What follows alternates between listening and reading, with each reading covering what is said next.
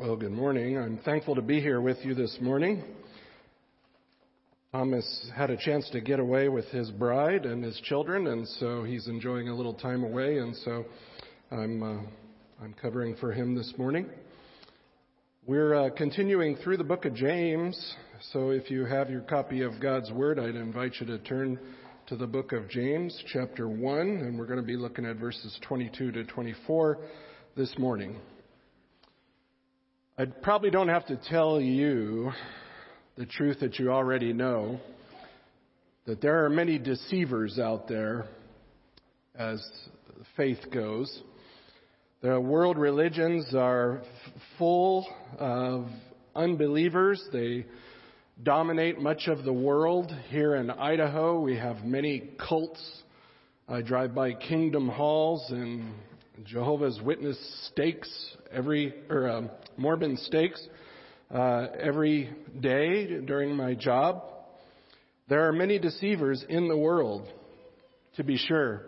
Many threats to the church from the outside that would seek to lead God's people astray from the truth. But there are not only threats from outside the church, there are threats inside the church. And I don't have to tell you about too many of those, but perhaps the biggest threat of all is that of self-delusion. Self-delusion. The church in our day has become a church of watchers rather than a church of doers. We have become an entertainment-based church. So people now do not come to serve, they come to be served. And this, beloved, upends the gospel and the truth of Christ. And James is going to address that topic this morning as we look at James chapter 1, verses 22 to 25. And many people have tried to, in history, disqualify the book of James, saying James is teaching a works theology, that he's saying that works are required for salvation, but that's not the point of James' letter at all. The point is we're saved by grace alone, through faith alone, in Christ alone, but not a faith that is alone. The truth of the matter is our faith should be accompanied by good works. And I'm not afraid to say that. I'm not afraid to say that truth because it's true. It is the truth of the gospel. We are saved by faith alone, but the evidence of our faith is going to show up in a changed heart, a changed life, and good works. That God, by the way, has prepared beforehand for us to walk in. So, turn with me if you're not there already, but we'll start in verse 22. James says, "But prove yourselves doers of the word and not merely hearers who delude themselves. For if anyone is a hearer of the word and not a doer, he is like a man who looks at his natural face in a mirror. For once he has looked at himself and gone away, he has immediately forgotten what kind of person he was. But the one who looks intently at the perfect law, the law of liberty, and abides by it, not having become a forgetful hearer, but an effectual doer, this man will be blessed in what he does." Let's pray. Father, sometimes your word is just so very clear, and yet we seem to make a mess out of it. Lord, we over-intellectualize, we overanalyze, we overthink instead of doing. Father, in this day and age, it's so easy to become self-deluded, to believe that we're following after Christ when in fact we're not. We're not making disciples, we're not serving. And this text would hit us square in the face this morning. I confess I even fear to preach this text, knowing the ominous ramifications of it. Father, may your church be glorified this morning. May Christ be glorified. May the church be motivated to service and good deeds, because that's what you've called us to. That's why you've given us your Spirit. That's why you've filled us. So I pray, Father, this morning that your word would penetrate as only it can, that it would cut to the very quick of our heart, and that it would expose any wrong thinking that we may have, that we might repent of it, that we might receive forgiveness, and that we might follow Christ in obedience. Lord, may you be glorified this morning through the preaching of your word. I pray in Christ's name. Amen. Many believers in our day tend to measure their faithfulness by how many things they've attended. During the course of a given week, many people will attend a small group. They will attend a Bible study. They will attend a worship service, an equipping hour, 4 messages perhaps in one given week, plus the time they listen to their radios in the car. They hear even more messages. So how many sermons do you think a person might listen to in a given week? How much conviction might be heaped upon their heart, and yet how much follow-through do you think there is? I've been in ministry for some 20 years now, and I'd like to say this morning, and I'm going to say it on the front side, and I'm going to say it as emphatically as I can, the gospel is about salvation. There's no question. But it's also about serving and not being served. And the way we measure Christian maturity is by acts of service, not by head knowledge. And that, beloved, is something that most people don't take too long to think about. When they think about growing in Christ, what they think about is how much knowledge have I attained? How much Bible information have I memorized? Not how am I serving other people? Christ came to serve, right? Not to be served. And that stands behind the very gospel itself. It's about doing truth and not simply hearing truth. So how did the church get here? And what can we do to avoid this delusional trap in our thinking? The doing of good works, it's not necessary for salvation. We can prove that by the thief on the cross. He believed Christ, and Christ said, "Today you'll be with me in paradise." We know that good works are not required for salvation, and I am not saying that this morning. So do not walk out of here thinking that that's what I have said. But works are evidence that one is truly saved, that their heart has been changed. I was talking with some believers last night, and we were talking about hunting. How many of you are hunters? This is Idaho. And as we were talking, I couldn't help but think about the story I heard about a coyote who had stepped in a bear trap. And you know what a bear trap is, right? You know those things, they pry the jaws open, and it's kind of a pressure trap, and when you step on it, it closes up on the leg. Well, this coyote was very stupid, and he stepped in the trap, and he chewed off 3 of his legs, and he was still caught in the trap. You're supposed to laugh at that. But that's the delusion that we face. We sort of have stepped in this trap, and we do these other things to try to correct the problem by hearing more and taking in more information, but it only makes the problem worse because we don't implement it. We don't do what God wants us to do. And that's what James is talking about this morning. And so this morning, we're going to learn 2 ways to avoid the trap of self-delusion in our Christian walk. 2 ways. And the first way is in verse 22. It's very obvious. It's laying right there on the surface of the text, but we must serve God faithfully. We must serve God faithfully. James says, but prove yourselves doers of the word and not merely hearers who delude themselves. Prove yourselves doers. And the idea here is it's a present active. It's be showing yourself to be doers. And the reason they've translated it as prove is because he says become. The verb here is geneste in the Greek, and it means to become. To become doers of the word, not just hearers. It's a command.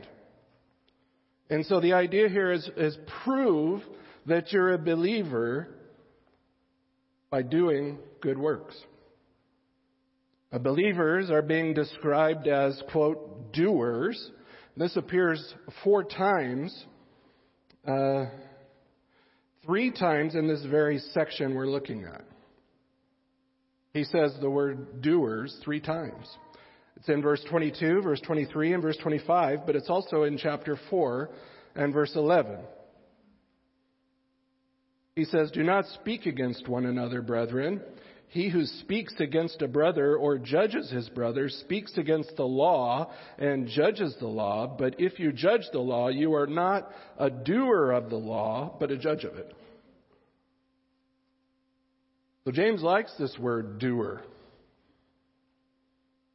And that's how he describes believers and unbelievers.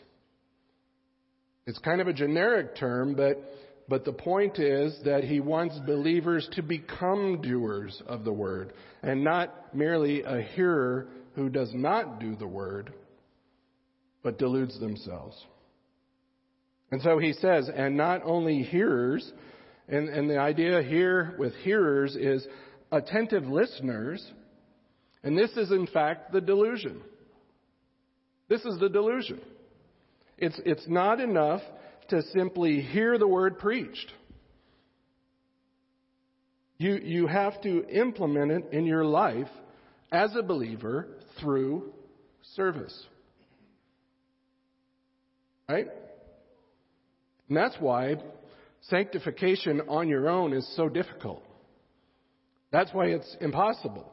You need the body of Christ, because not only are people supposed to serve you, but God has given you a spiritual gift so that you can do what? Serve others. Right?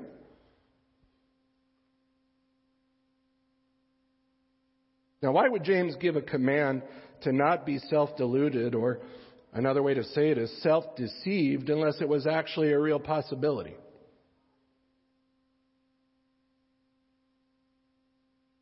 Either that or it was an actual problem with the believers of his day.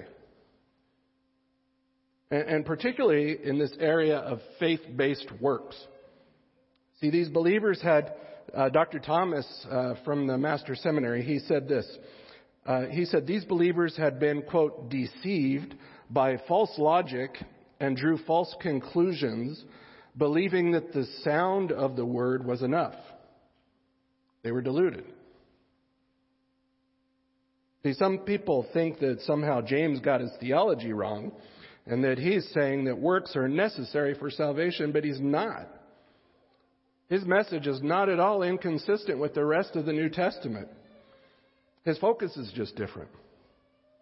See, James is advocating the truth that works are evidence that one is in possession of saving faith. John MacArthur wrote a book called Faith Works about the apostles and their ministry. Faith works. It does, necessarily. The Apostle Paul said it this way in Romans 2:13. For it is not the hearers of the law who are righteous before God, but the doers of the law who will be justified. Just let that sink in for a minute. Justification, the act of God whereby he declares a person righteous on the basis of their faith in Christ. It's the ones who are doers of the law of God who are justified. Not just the hearers. You really need to stop and think about this morning. This is serious stuff. And notice that the law in this context is not capitalized. He's not talking about the Mosaic law. He's talking about the law of God, the perfect law, right? The precepts of God, the things that He requires from His people, the things that stand behind the faith. It's His Word. And this is not legalism, by the way. I am not a legalist.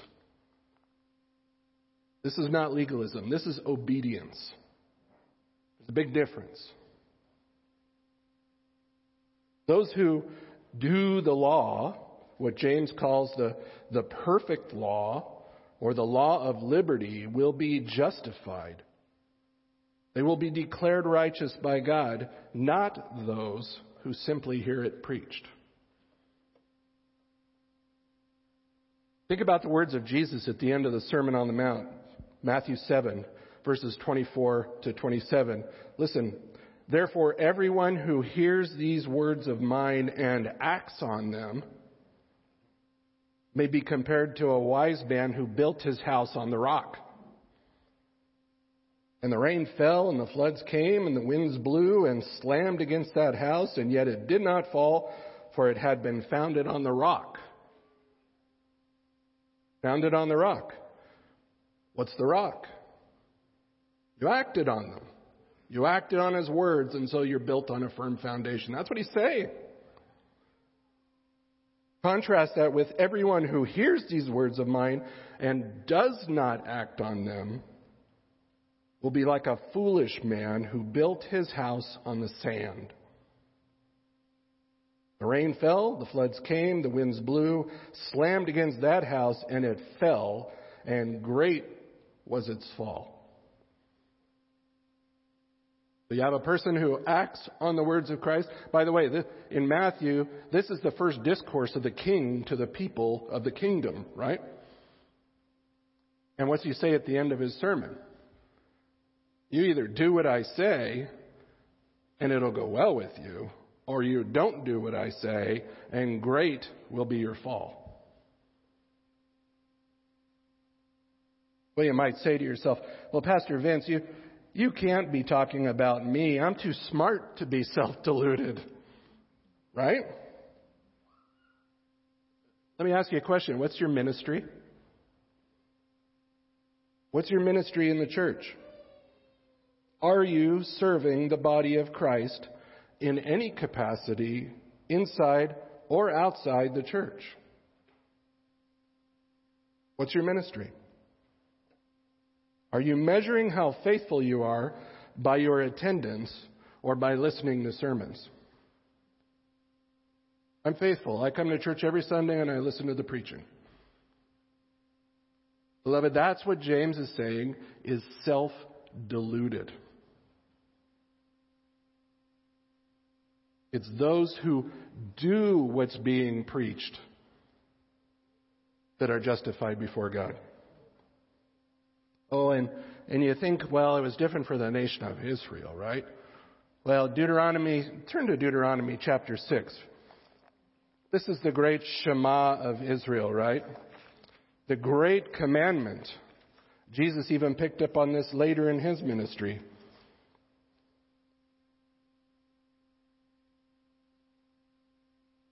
Deuteronomy chapter 6. Now this is the commandment, the statutes, and the judgments which the Lord your God has commanded me to teach you. This is Moses talking to Israel. That you might do them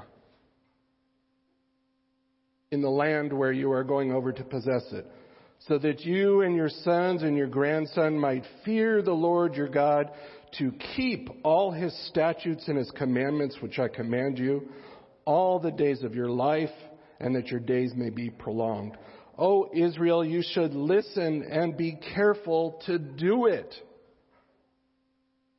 that it may be well with you, and that you may multiply greatly, just as the Lord, the God of your fathers, has promised you, in a land flowing with milk and honey. Then comes the great commandment.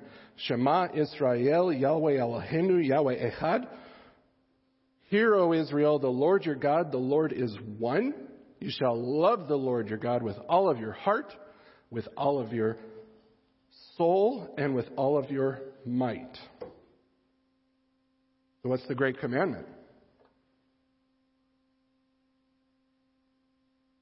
Is it just to hear? No, see, it's to hear and do all of these words, right? And the loving the Lord your God with everything you have, that's how you implement that truth.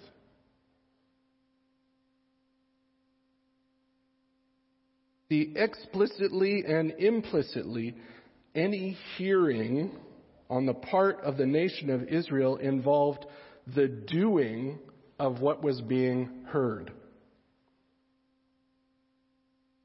Obedience to God's revealed truth was required.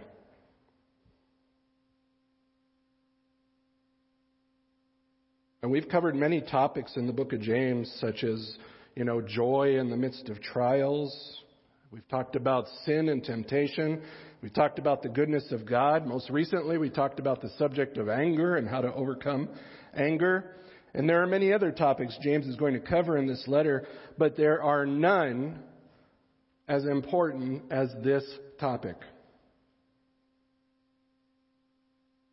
This is the main point of the book of James. This is it. Genuine saving faith cannot be separated from service or doing the Word of God. Works.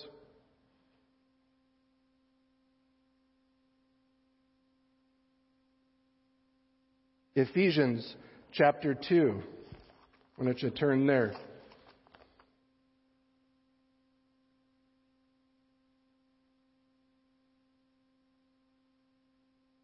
Verses 8 through 10. For by grace you have been saved through faith, and that not of yourselves, it is the gift of God.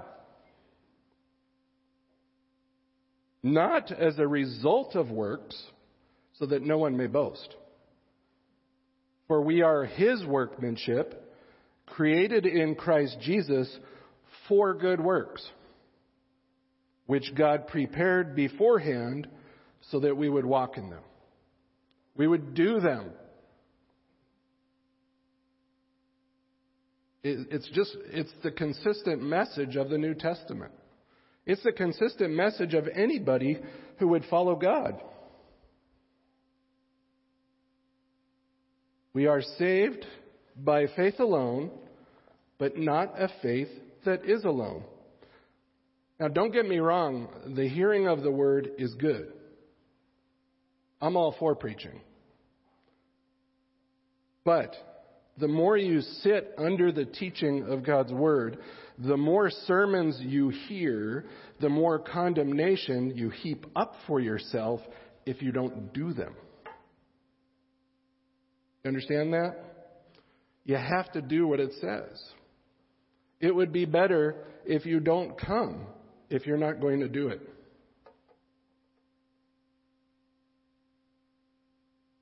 J.C. Ryle says this: the gospel which we possess was not given us only to be admired, talked of, professed, but practiced.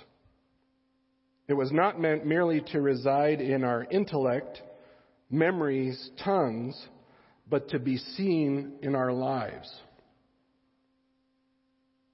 Randy Smith says this: understanding the gospel message and receiving the gospel message always shows itself in manifesting the gospel message in our actions. It's not enough just to hear it, we have to do it. Well, what am I saying? I'm saying that Christian maturity, as I said initially, is not based on how many times you hear the word preached. It's not based on your knowledge of the word. It's based upon your application of the word to your lives and in service. in service to Christ and to others.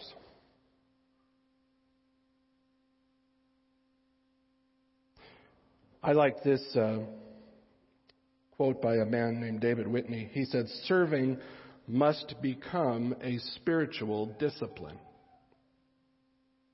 The flesh connives against its hiddenness and sameness. Two of the deadliest of our sins, sloth and pride, loathe serving." That's loathe, not love. If we don't discipline ourselves to serve for the sake of Christ and His kingdom, we'll serve only occasionally or when it's convenient or self-serving. The result will be a quantity and quality of service we'll regret when the day of accountability for our service comes. I want to put this into action right away. Take out your bulletins. Turn to the very last page.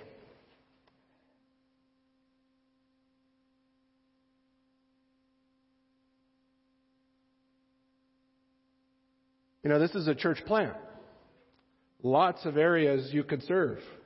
Lots of areas to start up, to develop. But look at this list of the ways to serve at ABF. Cleaning team, table setup, live stream, sound, tear down team, security, greeters, music teams, sign setup, tear down, children's ministries, several different ways in the children's ministries, potluck setup, tear down. This is just in-house stuff.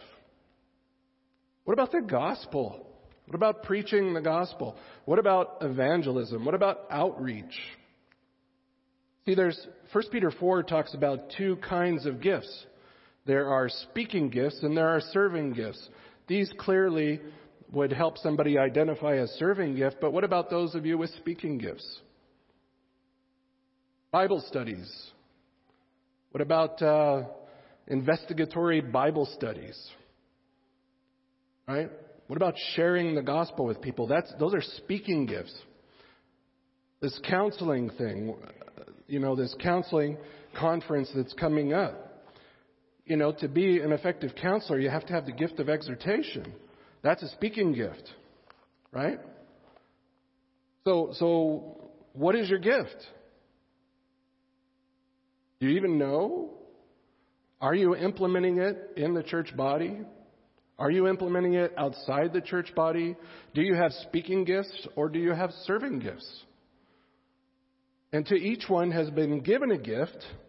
Why? For the building up of the body of Christ to maturity. Right? If you don't know what your gift is, then pick a ministry and try it. Serve others. If you're good at it, do it some more. But the truth here is that you've been called by God. You've been regenerated. You've been washed. You've been filled with the Spirit. You've been given a spiritual gift. You've been adopted into the family of God. And not simply for your own salvation. You've been saved for a purpose to serve your King. You've been called to a life of service. This is a church of 200 ministers, not 3. Right? It's not just the professionals. You're all called to a life of ministry. That's why you've been called.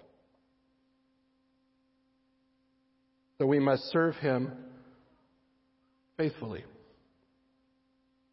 The second way to avoid the trap of self-delusion, we must see ourselves clearly. I hate this part.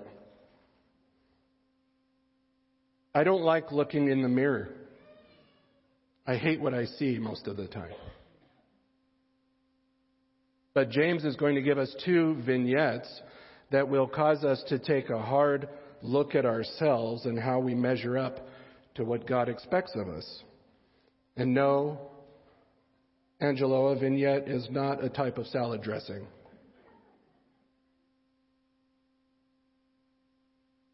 There's a structural tip-off in the text here for us in the Greek. James uses a demonstrative pronoun 2 times. And a demonstrative pronoun, it's this one, right? There's a near demonstrative, there's a far, this one, that one. But this one shows up in the text 2 times. And so there's 2 vignettes, 2 men, 2 hypothetical situations that he's going to give us. And he's going to contrast the 2 with how people respond to the Word of God. So these are 2 responses to the Word of God. There is this one is like this, and later you will see this one will be blessed. The contrast. Let me say one other thing. These are proverbial statements. The verbs are all past tense, really. It's probably not been translated that way, but that's what it really looks like. They're proverbs. Past tense. In Greek, they call it the gnomic use of the aorist tense. That's one of the pointless things I learned in seminary. They're past tense. They're proverbs. I'll show you what I mean. Remember, we looked at this over in chapter 1, verse 11.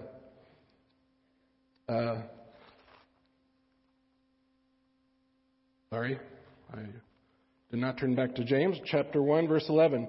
The sun rises with a scorching wind and withers the grass, and its flower falls off, and the beauty of its appearance is destroyed. So too the rich man in the midst of his pursuits will fade away. Those are all past tense verbs too. It's a proverb as well. It literally says the sun rose with a scorching wind.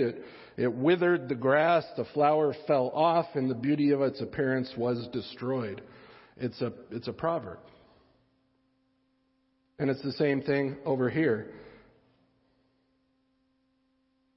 So the first picture that we're going to see of man's response to the Word of God is the casual glance of the man in the mirror. Casual glance of the man in the mirror, verses 23 to 24. He says, for, and anytime you see the word for, it's kind of a sub-explanation here. It's an explanation of what he means by the initial statement, right? If you're a hearer of the word and not a doer, you're deluded. For, or let me explain that, if anyone is a hearer of the word and not a doer, this one, this is where it shows up, this one is like a man who looks at his natural face in a mirror. Okay. Well, explain that to me. What does that mean? For once he has looked at himself and gone away, he has immediately forgotten what kind of person he was. So the first picture is that of a hearer of the gospel and not a doer of it. That's the picture. This man, this one, and by the way, man here, Andri, it's a common word for man, but here it's being used of man or woman. This is a man or a woman. It doesn't have to be a man. He looks at his natural birth face in a mirror. That's what it literally says. He looks in the mirror and he sees his natural birth face. He sees his depravity. He sees his sin. He looks at himself in the mirror. He gets a glimpse of himself and his sin nature, but he doesn't really peer into the depths of his heart. It's a casual glance, and then he walks away. And there's no conviction of sin because it's just a casual glance. He looks in the mirror and like Gaston, he thinks he looks pretty good. Then comes the more specific explanation for he looked at, and here's where the past tense verbs come in. He looked at, or he considered, or he perceived himself and has gone away and immediately forgot what kind of person he was. He's gone away. This is actually a perfect verb, which is still past tense, but in the Greek it kind of means as it stands as a past action, but with ongoing results. So what does that mean? It means he stands as having left the Word of God. He he looked at himself in the Word of God. He thought he looked pretty good. He got a picture of himself, but a brief glimpse, and he walked away from the Word of God, and he didn't come back. He forgot what kind of person he was. That's what I'm saying. You have to get a clear picture of who you are from the Word of God. What sort was he? What sort are you when you look in the mirror? You're a sinner. You're a sinner saved by grace, just like the rest of us. We're all in the same boat. We're all sinners. And when we look at our natural face in the mirror, sometimes we don't like what we see. And so we just sort of walk away and forget what we saw. And we don't allow the Scriptures to do its work on us. Well, what about the second picture? This is the second response to the man of God. This is the convicted gaze of the man of the Word. But one who looked, past tense, intently at the perfect law, the law of liberty, and having remained, literally, by it, not having become a forgetful hearer, but an effectual doer, this man will be blessed in what he does. This is our second picture. And this picture is that of a hearer and a doer of the word. A hearer and a doer of the gospel. And I don't know if I think I was supposed to say it, but I don't know if I actually said it. So let me go back on my notes for just a moment. Yeah, I don't think I said this. The word is the word of truth from verse 18. It's the implanted word from verse 21. It's the perfect law from verse 25. It's the law of liberty from verse 25. It's the gospel that we're talking about. We're talking about the gospel. This person, this second vignette, this person is obedient to the word. He sees himself for what he really is. He's convicted by it. He looks at his own heart and he repents and he believes and he trusts Christ and he finds forgiveness. Past tense. He looked at himself for what he really was through the lens of Scripture. And this guy sees every pimple, every spot, every blemish. But he also sees the grace of God. And the forgiveness that is found in Christ and in the gospel. That's why he calls it the perfect law, the law of liberty, right? Look at James 2:12. So speak and act as those who are to be judged by the law of liberty. You and I will be judged by the gospel of God's grace, not by the Mosaic law.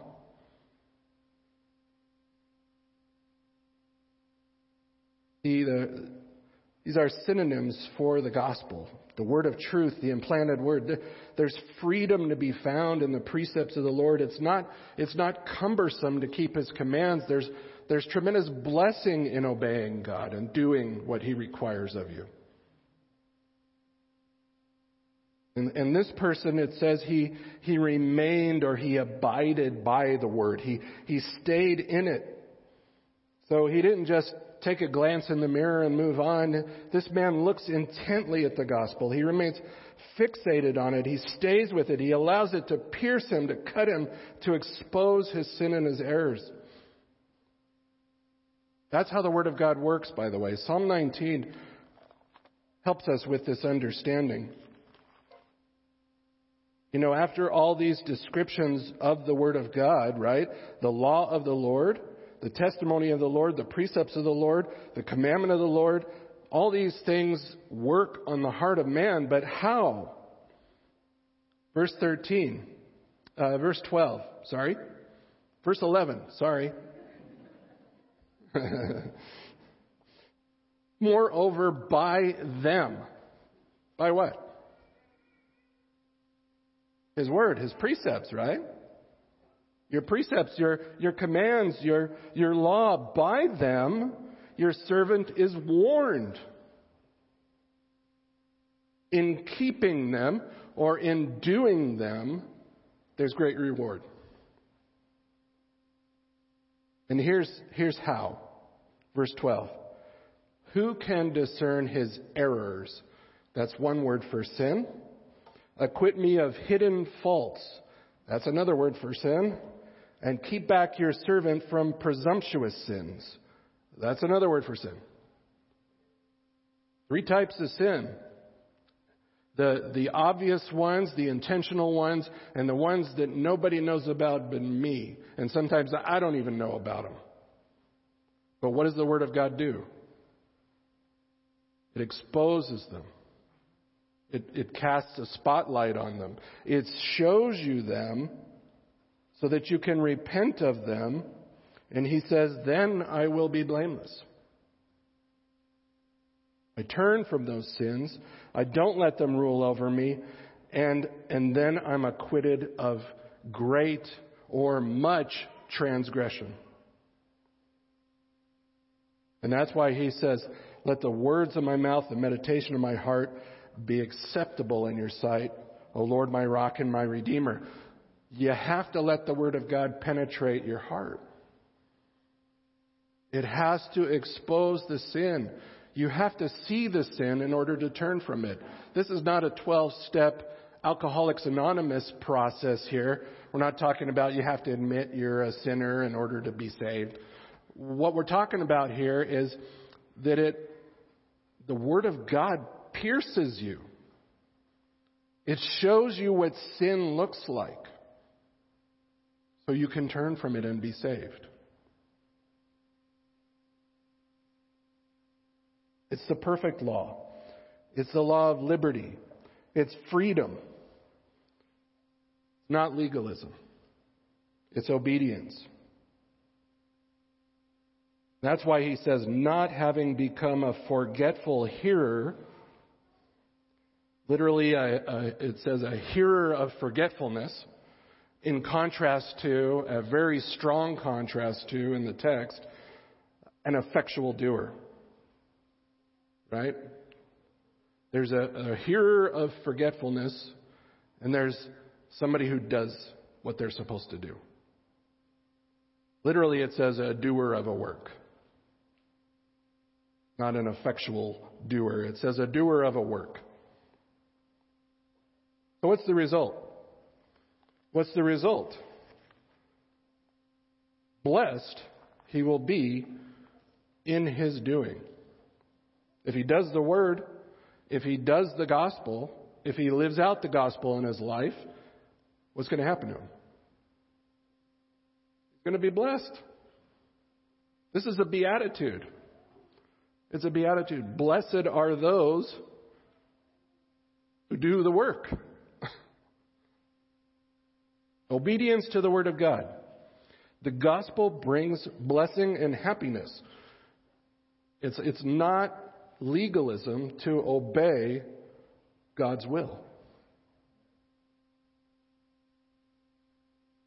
So if you want to avoid the trap of self-delusion and be blessed, then you're going to have to take a hard look at yourself in the Word of God. Meditate on its truths long and hard. You are a sinner saved by grace alone, through faith alone, in Christ alone. And that's the truth. You have nothing to commend yourself to God apart from the work that Christ has done on your behalf.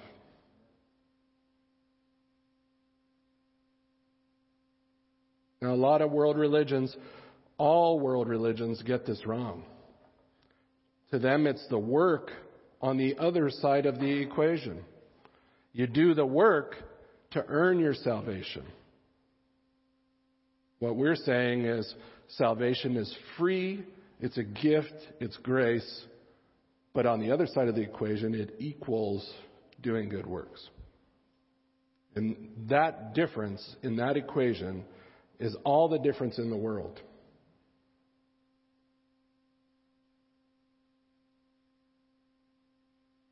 Once you have that picture of who you are in your mind, don't forget it. Abide by it. Stay in the gospel. Keep preaching the gospel to yourself every day. And importantly, live out the gospel in every area of your life. Don't fall into the trap of secular and sacred. You know, worship is something I do on Sunday when I come to church. The rest of the week, not so much. See, have you assessed yourself accurately? Do you see yourself clearly? Psalm 1. How blessed is the man who does not walk in the way of the wicked, nor stand in the path of sinners, nor sit in the seat of scoffers. But, what? His delight is in the law of the Lord. Small l. And in his law he meditates day and night. And what kind of man is he going to be? He's going to be like a man firmly planted by streams of living water. He'll be like a cultivated tree in the garden of God. What about the wicked? Not so the wicked. See, they don't meditate on God's word. They don't look at themselves at God's word. They don't think about it. And so they wither. They don't have the word of God. So they wither like a sagebrush, and they turn into a tumbleweed. And when the wind comes, what happens to tumbleweeds? They blow away. They get blown away in the judgment. See, it says he yields his fruit in its season, and its leaf does not wither, and in whatever he does, he prospers. Blessing for obedience. Right? He does the word. Psalm 112:1. How blessed is the man who fears the Lord, who greatly delights in his commandments. Psalm 119:1-2. How blessed are those whose way is blameless, who walk in the law, small l, of the Lord. How blessed are those who observe his testimonies, who seek him with all their heart. Psalm 128:1. How blessed is everyone who fears the Lord, who walks in his ways. Who does the word? This one preacher, Henry Ward Beecher, Congregationalist preacher, he said, when God wanted sponges and oysters, I love this quote, he made them and put one on a rock and the other in the mud. When he made man, he did not make him to be a sponge or an oyster. He made him with feet and hands and head and heart and vital blood and a place to use them, and he said to them, go work.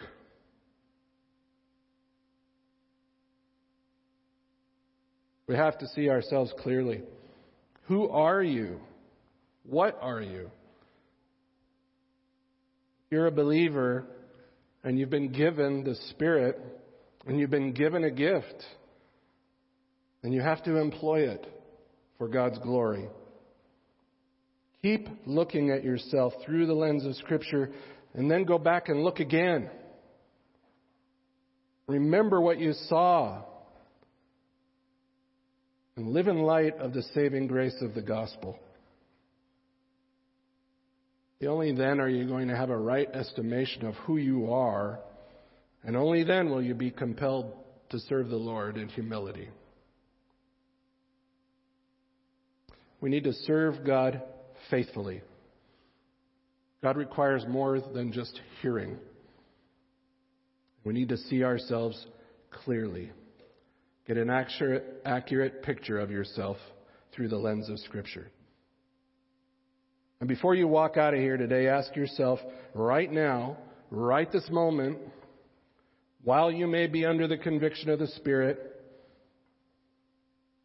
in what ways am I serving God and His church that He purchased with the blood of Christ? Am I contributing to the advancement of the gospel in this world? Be honest with yourself. Are you just a hearer of sermons and not a doer of them? Are you a listener only? If so, then I want to challenge you to become a doer of the word, not merely a hearer who's deluded. If you are a doer of the word, then bless you. I pray you are experiencing the fullest measure of His blessing in your doing. Because that's what the Scripture promises. Blessing for those who obey. Look at that. I finished early. We can put a little time in my bank, right?